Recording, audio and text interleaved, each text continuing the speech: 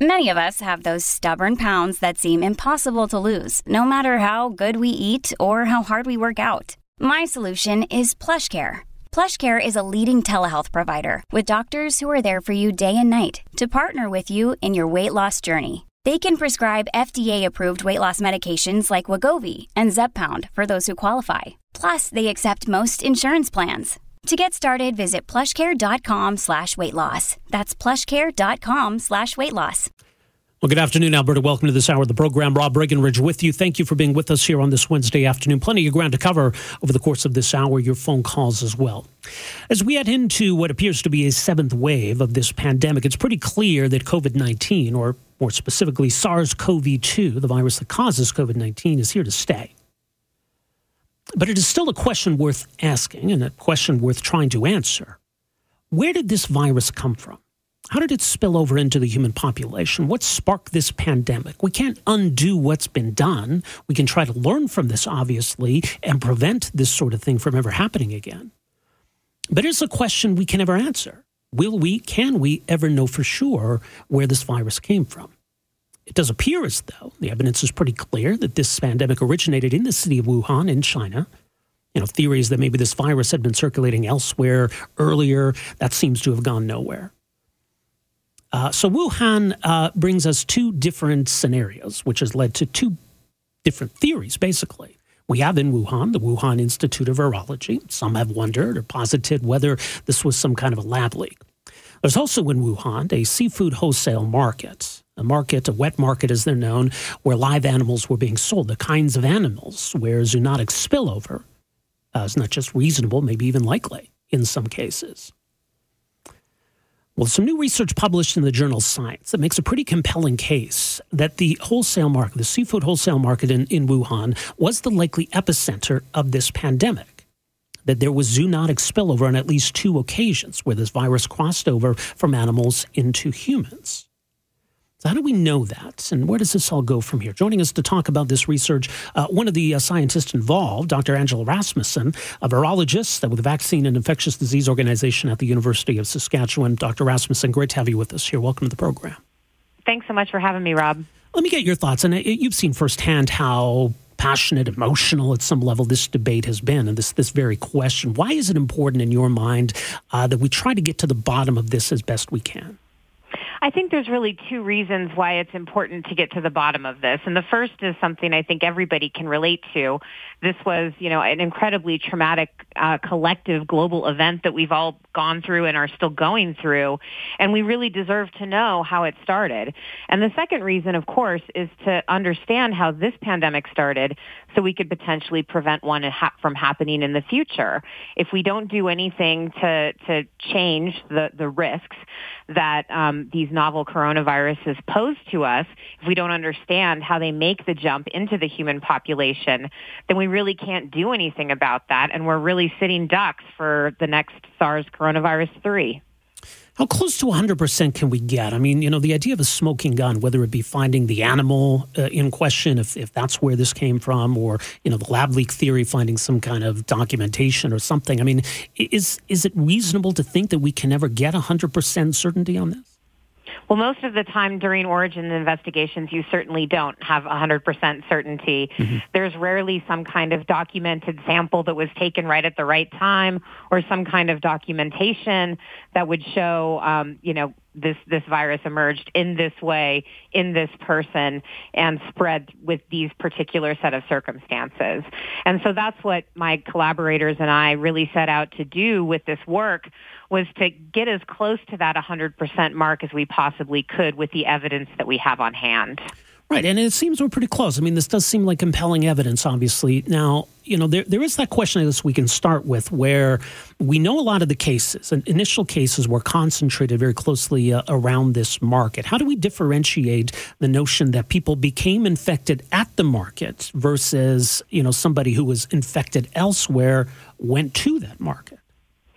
Yeah, so that's a great question, and that's one of the first things that we set out to do in our analysis. So the early cases that were confirmed by the World Health Organization were located disproportionately around the market, because they knew that people who had been to the market were getting it. And so there was sampling done of those people. But there were also a lot of early cases that weren't associated with the market in any way. When we mapped those cases to the places where they lived, we saw that they were clustered primarily around the market. And then we decided to go ahead and start applying some statistical tests to that. And what we found was that it was not a coincidence. It was statistically significant that they were all clustered around the market, to the point where if you took any other place in Wuhan and you said maybe this is the place, how likely would that be? It's 1 in 100,000 that you would see that same pattern if the virus had started at any other place besides the Wuhan market. So what we have here is essentially these case clusters around the market, whether they were associated with a trip to the market or not, with the market really right in the dead center. It's almost like a bullseye on a dartboard. And that is really indicative of a pattern of spread outwards from that central point, which again is the Wuhan seafood market. Another significant finding in all of this is that there were 2 lineages of this virus very early on. So is that explained by 2 separate zoonotic spillover events? Yes, so it is. And this is something that I think was really one of the biggest, most important pieces of evidence that to us really made the market really the only scenario that all of the evidence can explain. So there were, as you mentioned, 2 lineages. And early on, we thought that most of the market cases were associated with what's called lineage B. Now, these 2 lineages are actually pretty similar to each other. They're genetically distinct, but only by 2 mutations. So they're very similar. They diverged from each other very recently, but they are different. And so that means that basically if there was just lineage B at the market, that would suggest that, yeah, it could have potentially been a super spreader event. We don't know where lineage A came from. But a preprint came out in February from the China CDC that showed that, in fact, an environmental sample taken at the market was actually lineage A as well as lineage B. So that put both of those lineages at the market. And some of my colleagues who wrote a companion paper did some phylogenetic evidence, and they traced essentially back when these viruses would have emerged. And what we determined was they had to have emerged into the human population within about a week or 2 weeks of each other. So that would mean that if this were a lab leak, for example, or if it had started anywhere and Wuhan was just a super spreader event, it would have meant essentially that somebody would have had to get infected with lineage B someplace else, come straight to the market without infecting anybody else or causing any spread on their way to the market. And then about a week later, somebody would have had to do the same thing completely independently with lineage A. And that just doesn't really make a lot of sense. I suppose that it's technically possible, but it really is akin to lightning striking twice at the Wuhan market. A much simpler explanation is that lineage B first spilled over into humans at the market, and then about a week later, lineage A did as well. But, I mean, if these viruses came from bats initially, and they were not selling bats at this market, what do we believe then was the host for this virus that made the zoonotic spillover? So that's also a great question. Now, if we look back at the SARS classic epidemic that occurred in the early 2000s, we know that there were intermediate species involved, and specifically then it was palm civets and raccoon dogs, which were being sold at the markets in Foshan and Guangzhou, elsewhere in China, but also about 1,000 kilometers away from where the bats that carry these coronaviruses are known to live. So there's still a big distance between these intermediate species and the bats, and that question has been raised about Wuhan as well. Now, we know at the Wuhan seafood market, and this is another key piece of evidence, that in November and December of 2019, some of those same susceptible species were being sold live at the market, including raccoon dogs, including red foxes, both of which are known to be susceptible to SARS coronavirus 2, as well as a number of other mammals that are thought to be likely to be susceptible to SARS coronavirus 2, and that's actually something that my lab is testing. But we know that these animals were being sold. We knew that these animals were being brought to the market from somewhere else. What we don't know is where they were being brought from. But just one more thing here is that even though the bats, again, live in southern China and Laos that have the closest relatives of SARS coronaviruses, in the early 2000s, they actually found SARS-related coronaviruses infecting farmed masked palm civets that were in Hubei province right outside of Wuhan. So it's very conceivable that some of these intermediate species do have transmission of this family of viruses that is really undetected and not being surveilled. And that's another big question mark that I think we really do need to look into in the future. Now, in terms of whether it puts the question to rest or in some way resolves the debate that we can move forward, I mean, even if it does, I think there's compelling arguments to be made that we need to do a better job of regulating markets like this and how we interact with wildlife, just as maybe we need to review lab safety and protocols and transparency and all of that. But what are we to take from this? What are the lessons to be learned here? So I think the lessons to be learned here, well, there's a few, right? So you just said one of them, and that is that we really do need to rethink the way that we are interacting with animals. And it's not just wet markets. I know that certainly the wet market business is something that really does need to be better regulated. And a big part of this problem, Rob, is that after the original SARS coronavirus 1 epidemic, that was clearly linked to the live animal trade. And the Chinese government said that they were going to crack down on this and regulate it and make it safer and more humane. And that didn't happen. Really what happened was this animal trade went underground. Not very underground, obviously, since these animals were being sold at the market right in the open.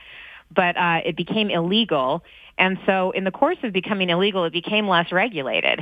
And it really is an accident essentially waiting to happen if unregulated live animal sales are occurring anywhere in the world. But beyond that, I think it also is important that we think about how we are interacting with animals, especially animals that are raised for purchase or consumption.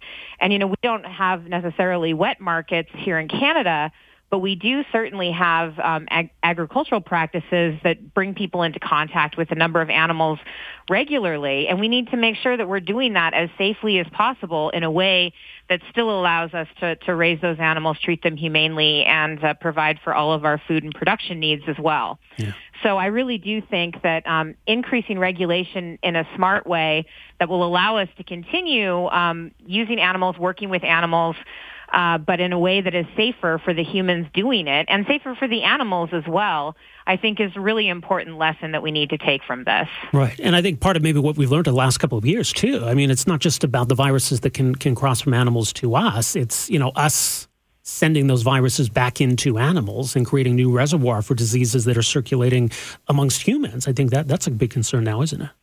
That's a huge concern, and that actually is also something that my lab is working on. The idea that, if we, for example, SARS coronavirus 2, if we are giving it back to animals, which we already know that we are, then those animals potentially can have transmission among themselves, and that can yield new variants that could infect us. It can certainly have a devastating ecological impact and impact on those animals. It can also have a significant economic impact if it's in an agriculturally important species.